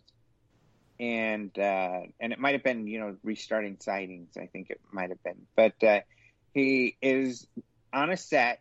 I think he says he was talking to Britney Spears on the phone. And he was on the set where they're starting to do the sighting show. And he was he went outside to talk to, I think it was Britney Spears. And he noticed across the street this really old car, this old black. I think he said it was a Ford car, and he thought it was interesting. And then he saw these typical Men in Black type of guys there, and he thought, what the heck? And it was just for a split second. He goes back in the building, and they said, "You know what? Sorry, Dan, the show's canceled." Oh, my word. So he believes that's his own personal Men in Black story. So I don't know. I've heard a couple stories that seem credible. Who or what these might be. Some people, of course, do believe that they're unworldly, like these people are not from here. And others believe maybe they are some kind of government agency getting in the mix. Yes. Certainly the whole thing could have been spawned from, FBI investigations into UFO reports. There were some of those, throughout history, especially in kind of the dawn of the UFO age. There were, so for instance, some of you might be familiar with Frank Scully, the namesake of Dana Scully in the X-Files, but he wrote one of the first UFO books. And mostly it was a fraudster who had given him information. And the FBI was investigating that guy. So there have been times. So it's hard to say. I don't have a real definitive. I as Stanton Friedman would have said, that issue's still in my gray basket. I don't have enough there you go. really determine either way. Yes. Do you believe that UFO sightings have anything to do with fault lines?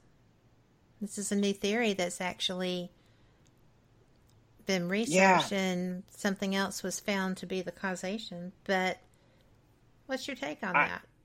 Well, there is the theory, and it is theoretical, ball lightning. It's something that can be created at a lab, but hasn't been, I don't think there have been cases of it being witnessed in nature where, fault line could cause a ball of plasma to float around, kind of like, ball lightning is what they call it.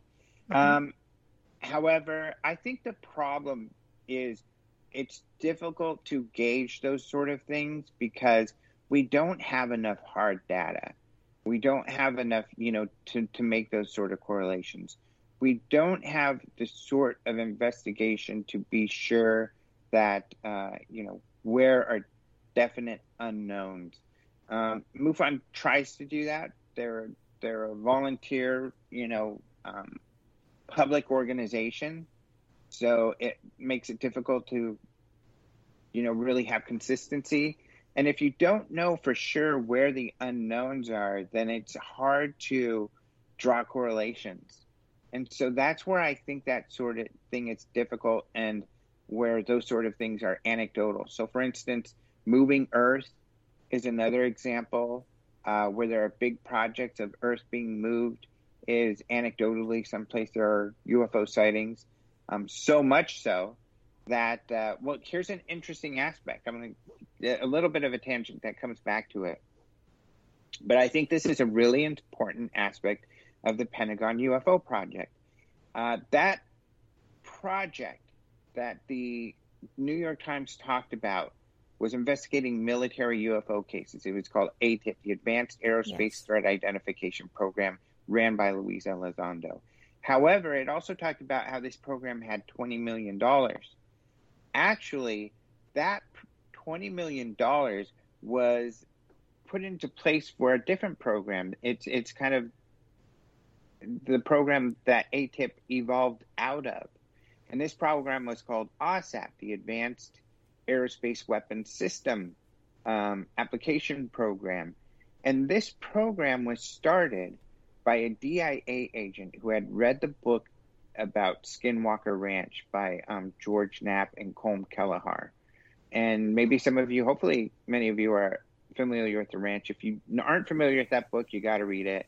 There's also a documentary out by Jeremy Corbell you got to see. But this ranch has gone into the past. The Native Americans had legends about skinwalkers and really strange things happening there. And people who have lived there had strange things happening.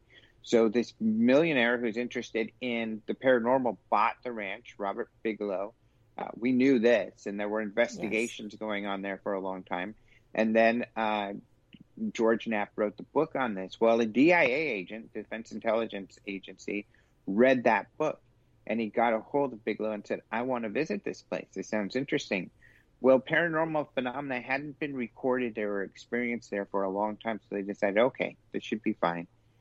The guy comes to Skinwalker Ranch and instantly has an experience that he said was very personal, and he is floored by it. I mean, I don't know. He's kind of shared where he saw this kind of infinity symbol that I don't know if we have a full definition of what he saw, because at first he didn't want to share that experience. Right. But after that experience, he went to Harry Reid, the senator who was the minority, House or the minority leader. And he said, Senator, I know you know Bob Bigelow, because he did. Bigelow and Harry Reid went back many years. They were friends. And it turns out Harry Reid had an interest in the paranormal and would come to the meetings and ask Bigelow, what are you guys up to these days? And so Bigelow would tell him, and they would talk paranormal. Well, the DIA agent said, hey, Harry Reid, we have to investigate this. I know this is going on. The government needs to take a look at this. Harry Reid said, you know what? I think you're right. He looked for support. There were a couple of Republican colleagues, David Inouye from Hawaii, and Ted, I think, Phillips Ted, I can't remember somewhere Kentucky or Montana. I think it was Montana. A senator, they decided to do this, and they funded this. They got this $20 million to fund OSAP, which was to investigate all of the paranormal stuff going on at this ranch.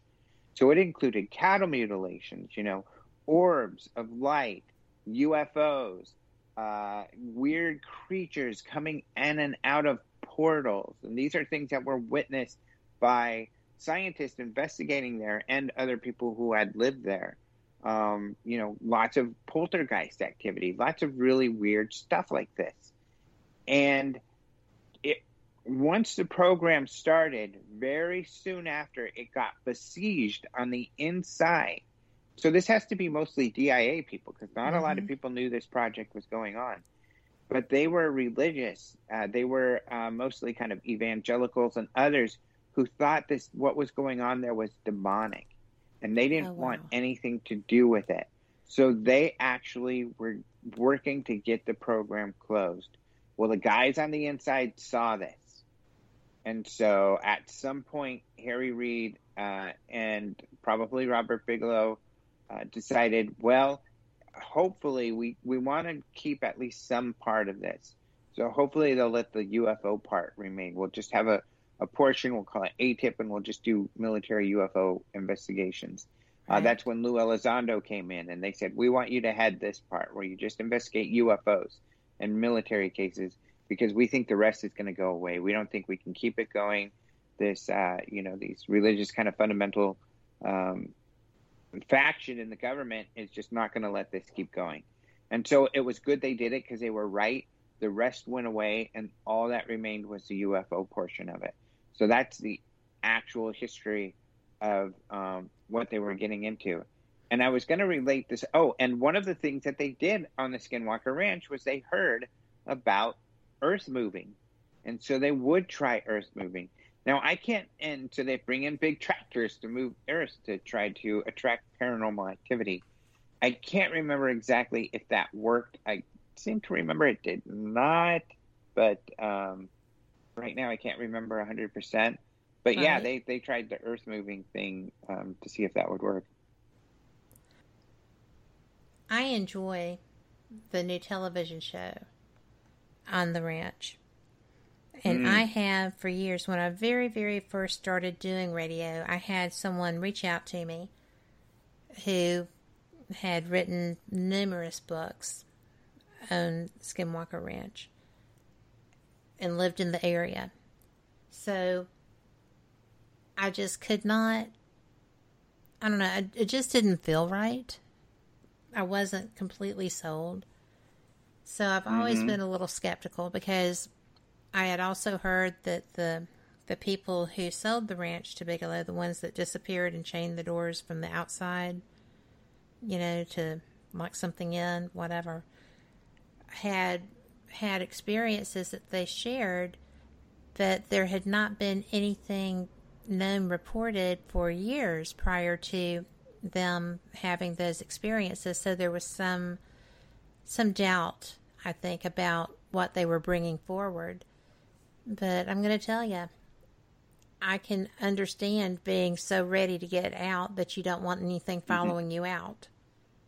Right? Yeah. Whether it's ghost hunting or ufology or open portals where things that you can't even fathom are coming. But I really am interested in it. I've been interested in it for decades. But it's such, the things that are reported there are so anomalous that it's just like, there can't be this much stuff happening in one location. Well, there is a place in the southeast that is having that level of variation and experiences too. And I had never heard of it. So I am reevaluating my take on that a bit. Yeah, because It was a long investigation. It was many years. And the way John Alexander, for example, this retired colonel who helped Bigelow start up these investigations, the way he puts it is, really, the incident, if you take it as far as how long the whole project went, it wasn't many per year or per month. So your odds of being able to go there and have an experience were pretty low. But, they piled up over the years. But also to your point, the ranchers, them wanting to leave, supposedly kind of what broke the camel's back, the situation that was the worst, which is anybody would completely understand, is that they were scared. They wouldn't go out at night, and they would see orbs of light at times.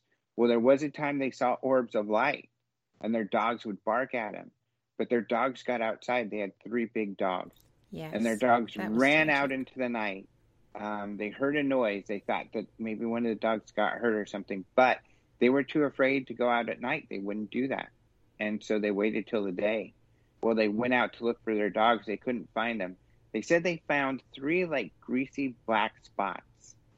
And they believe that those used to probably be their 3 dogs, that somehow they got zapped or something. And that was it. They were done. And that's when they wanted to leave. That is just so, if you just sit back and you listen to it, it's like, oh, well, that's just unbelievable. Well, I've heard a lot of people who had experiences, personal ones, or, animals that were not mutilated that just disappeared, or animals who appeared to be zapped, for lack of a better word. And these are on different areas, different ranches in similar areas in that region. And it's like, this is just way too bizarre. What on earth would be the purpose other than trying to avoid being, your presence being known or stuff? It just blows my mind, because I'm a secret softie.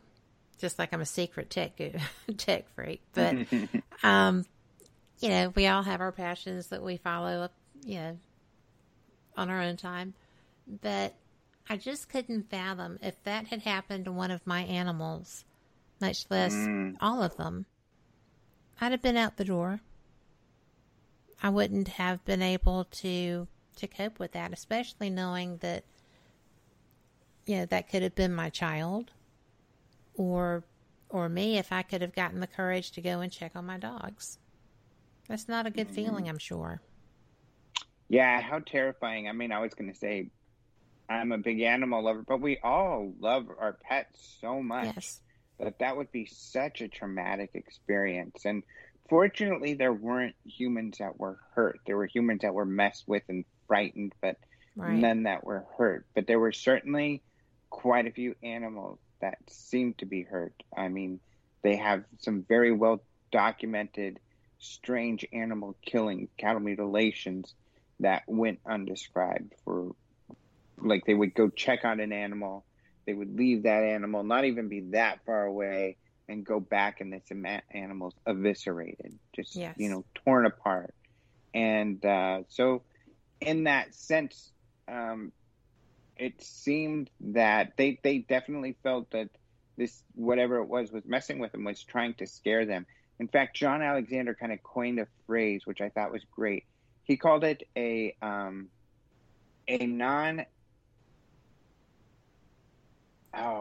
I can't remember the term. I'm going to look it up.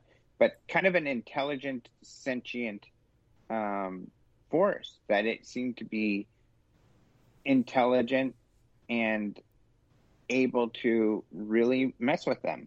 Yes. And that's why I have always been just a little skeptical, because I'm like, where would the fun be in that if you were that being? And they had descriptions of so many different beings and experiences. I just can't even fathom. And I'm glad that that show is happening. I like the analytical take on it, and I really do think that the people that they have researching it are not prone to, contrary to being on TV and doing all these things, prone to drama. That's almost funny to say that. But I think they've got some good researchers involved with that, I hope. I'd like to see some answers for that. Yeah, the new owner, here it is, precognitive sentient phenomena is what he called it. Oh, because that was another aspect, precognitive. It seemed to know what they were going to do before they did it. Essentially, the way that Colm Kelleher, the scientist, and the others have framed it to me in my interviews is that they were outsmarted. They were completely outsmarted by whatever phenomena was going on there. And that's why John Alexander came up with this phrase, which I love, precognitive sentient phenomena. Well, I think that's excellent too, but we have to take our final break. Okay. So we will be back, and y'all come back too. You are listening to WBHM Digital Broadcasting, the best in paranormal talk, only on Paranormal Experience Radio, broadcasting live out of Birmingham, Alabama.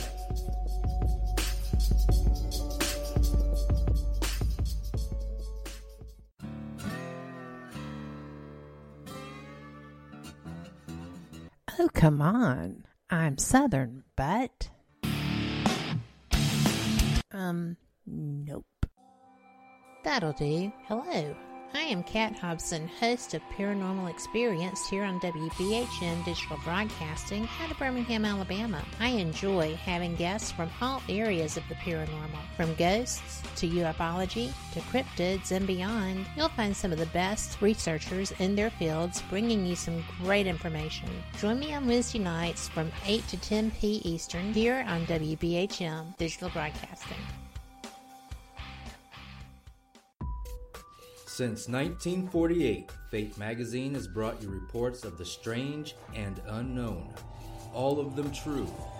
Fate Radio is carrying on that tradition, bringing you the unusual, macabre, strange, and bizarre. Join host Kat Hobson Sunday nights from 8 to 10 p.m. Eastern on WBHM Digital Broadcasting.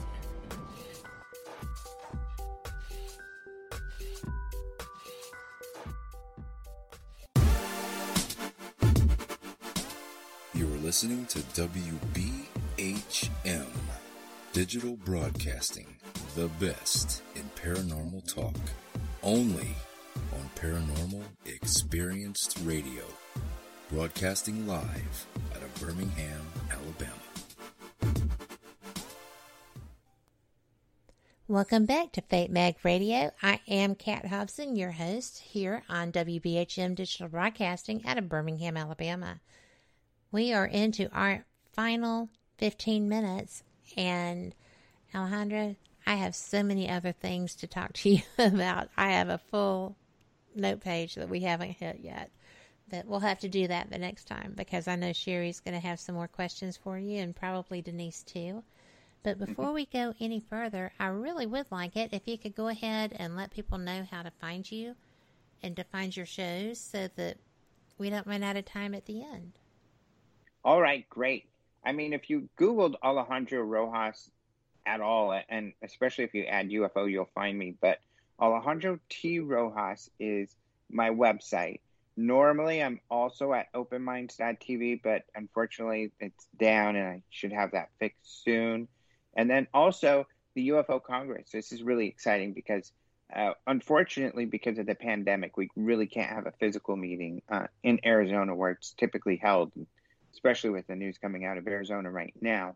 However, we are going to do an online meeting, and if you go to ufocongress.com, you can see the beautiful love of my life, Karen, in a video kind of describing what we'll be doing. And I'm excited about it because she found a great tool that really allows you to kind of mirror that community that is so important. Because I think that's what's great about the UFO Congress is, it's a little longer than other conferences, so you have time to really meet and mingle with not just speakers and researchers, but also other colleagues and friends and meet other people that are interested in the topic. Typically, we fill up an entire hotel, so the whole hoteler UFOers, and so that's really, really nice. And this tool is going to allow people to do their own chat rooms, their own face-to-face video chat rooms, and, do the same thing with speakers and vendors on the side. So I think it's the best solution possible for these kind of tough situations. And we're going to have, once again, the people we've been planning to work with, some really, really great presentations. And we have a few listed there at UFO Congress right now, but yeah, people can check that out. So UFOcongress.com and AlejandroRojas.com. Well, I am going to vouch for the International UFO Congress. It was a fantastic experience. Thank you so much. It was so well attended by people that were obviously so excited to be there. At the dinner when you did the awards presentations and such, people were just agog. I sat with a lot of people I didn't know, and the Parkers and the just loads of people that I got an opportunity to talk with, and it was fun. Afterwards, everybody was just kind of hanging out and chatting and having more fun out in the lobby area. The awards were fun. I find it funny and really charming that you can't possibly give George Knapp the Person of the Year award because he's just not going to take it. So, yeah. And he is a brilliant researcher. He is. He's wonderful. I mean, he's an integral part of all this information coming out as well in the recent world. And there's another person who would not let us give us an award, and that's Luis Elizondo. Mm-hmm. He was also, he's a very humble person. He's like, no. There's people who have been doing this stuff for years. I want you guys to focus on them, So that's what we do. But yeah, George has tons of awards, and luckily we're on good terms. I talk to him on a regular basis, and he said he was deathly embarrassed by every single one of them because he's just a very humble person. He hates receiving awards, but he deserves them because he does incredible work, and to have someone at his caliber focused on and interested in the topics that we're interested in is we're very lucky to have him. So one day, hopefully, we'll be able to. Oh no, we tricked him. That's right. Last year we tricked him, and he even told me, that I wouldn't have showed up to that dinner if I knew you were going to do that. Yeah. And I said, "Yep, that's why we did this. We had to trick him to give him the award." I think that's brilliant. I really admire him. There's so many people in this field that do a lot of really excellent work, yourself included in that. Thank you. I learn so much when I have the opportunity to talk to someone like you who has been reporting in this field for quite some time and, follow up with him with his work. He's a source. He's a source when I'm doing research, and somebody I admire a lot too. But, there's so many, and you've had a chance to know so many. And Fate Magazine. Yes. I mean, it's been so important over the years, and I've been fortunate enough to at least write one story. I think I've had I can't even remember because I think write you've had so many. several. And I've known Phyllis for many, many years. She's wonderful. And, I think I've had more like 2 or 3. But it's always a pleasure. And Fate is such an important resource and has been for so long also. Well, I'm very honored to be part of it. I had started my own network, moved my shows here basically to have a place to broadcast my shows, and some other people left their networks and came too. So that's pretty neat. I have learned as I've gone because I was not a technical person at all to begin with. Some would say I'm still not, but I have a heck of a time and I give it 110%. So sometimes it works better than others.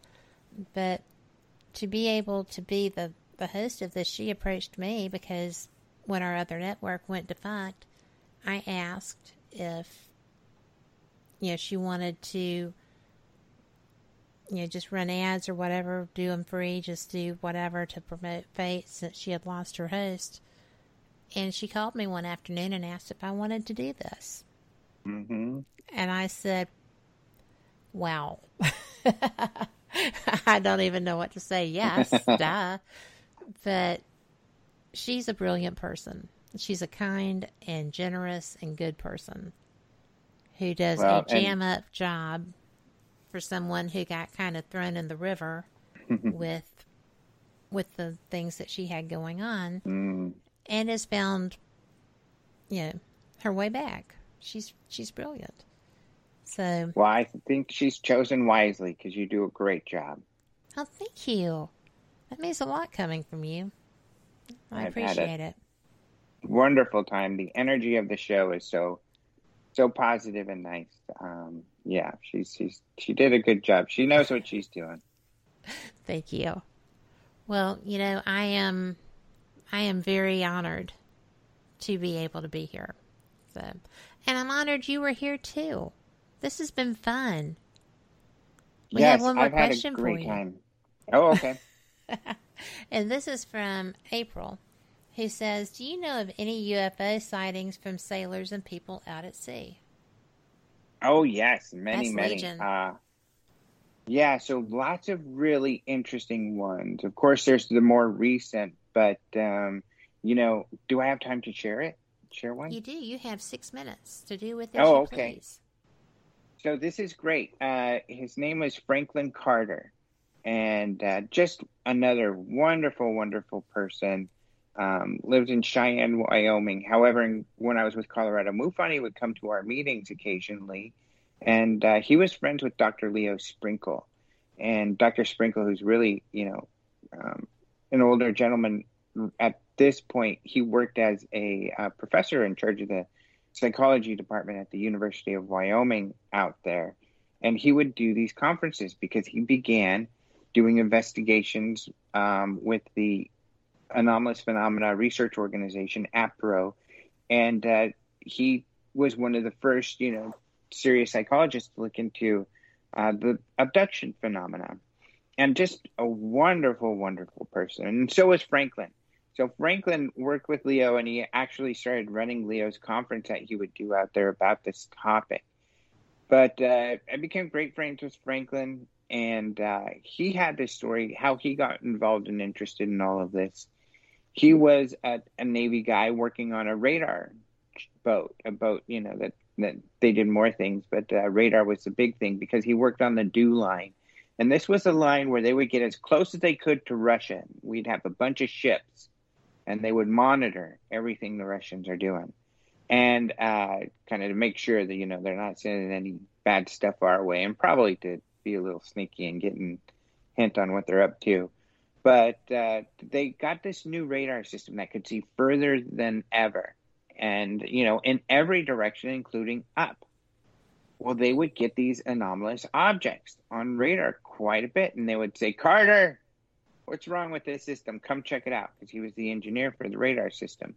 So he would come, do the analysis, check, a diagnostic, make sure everything's working properly. But it would keep happening. And they called them Carter's contacts.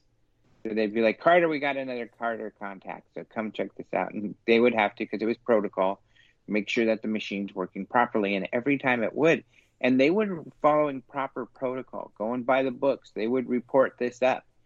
Eventually, the experts came on from the corporation that built it. They checked it. Everything checked out fine. And eventually the solution was dial the radar back so it didn't go so far in the sky. And that solved the problem.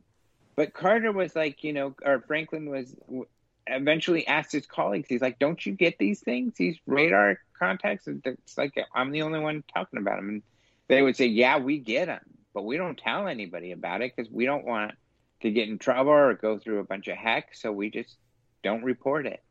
And that was his experience, which has always kind of resonated with me. And it's very, very similar to many, many other reports. So, for example, there's a great report that George Knapp got leaked, and it's this a summary of the 2005 Nimitz incident.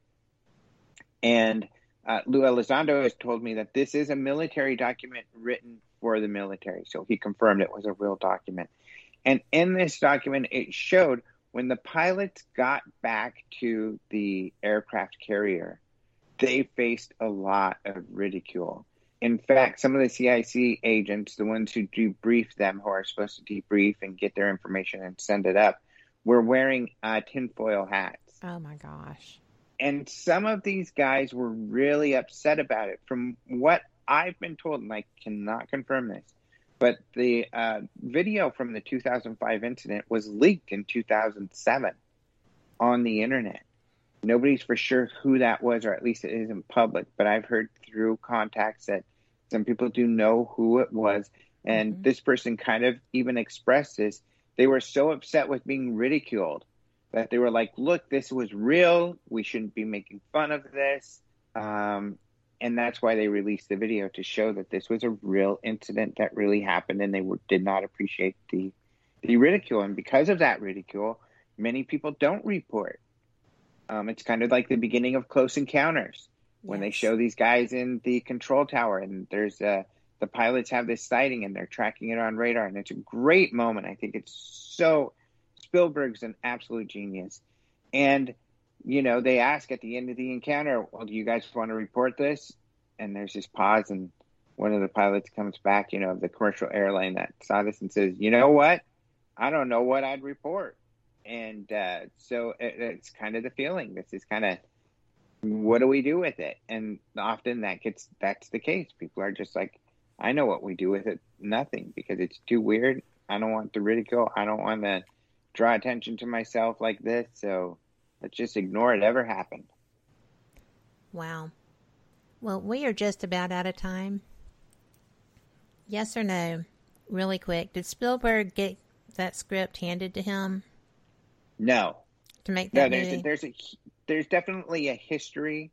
You know, he was a big fan of J. Allen Hynek. I do a lecture on Spielberg and UFOs, and in fact, I'm going to be doing it online. If you go to Open Minds TV YouTube page, where I post a bunch of stuff, you'll see up there for Phoenix MUFON. I'm going to be doing, because they're, you know, things are closed down, so they're trying to do these online guests, and so I'm going to do a presentation for them on Spielberg and UFOs, and I talk about a lot of. Now, there are some other mysteries related to Spielberg that we will talk about.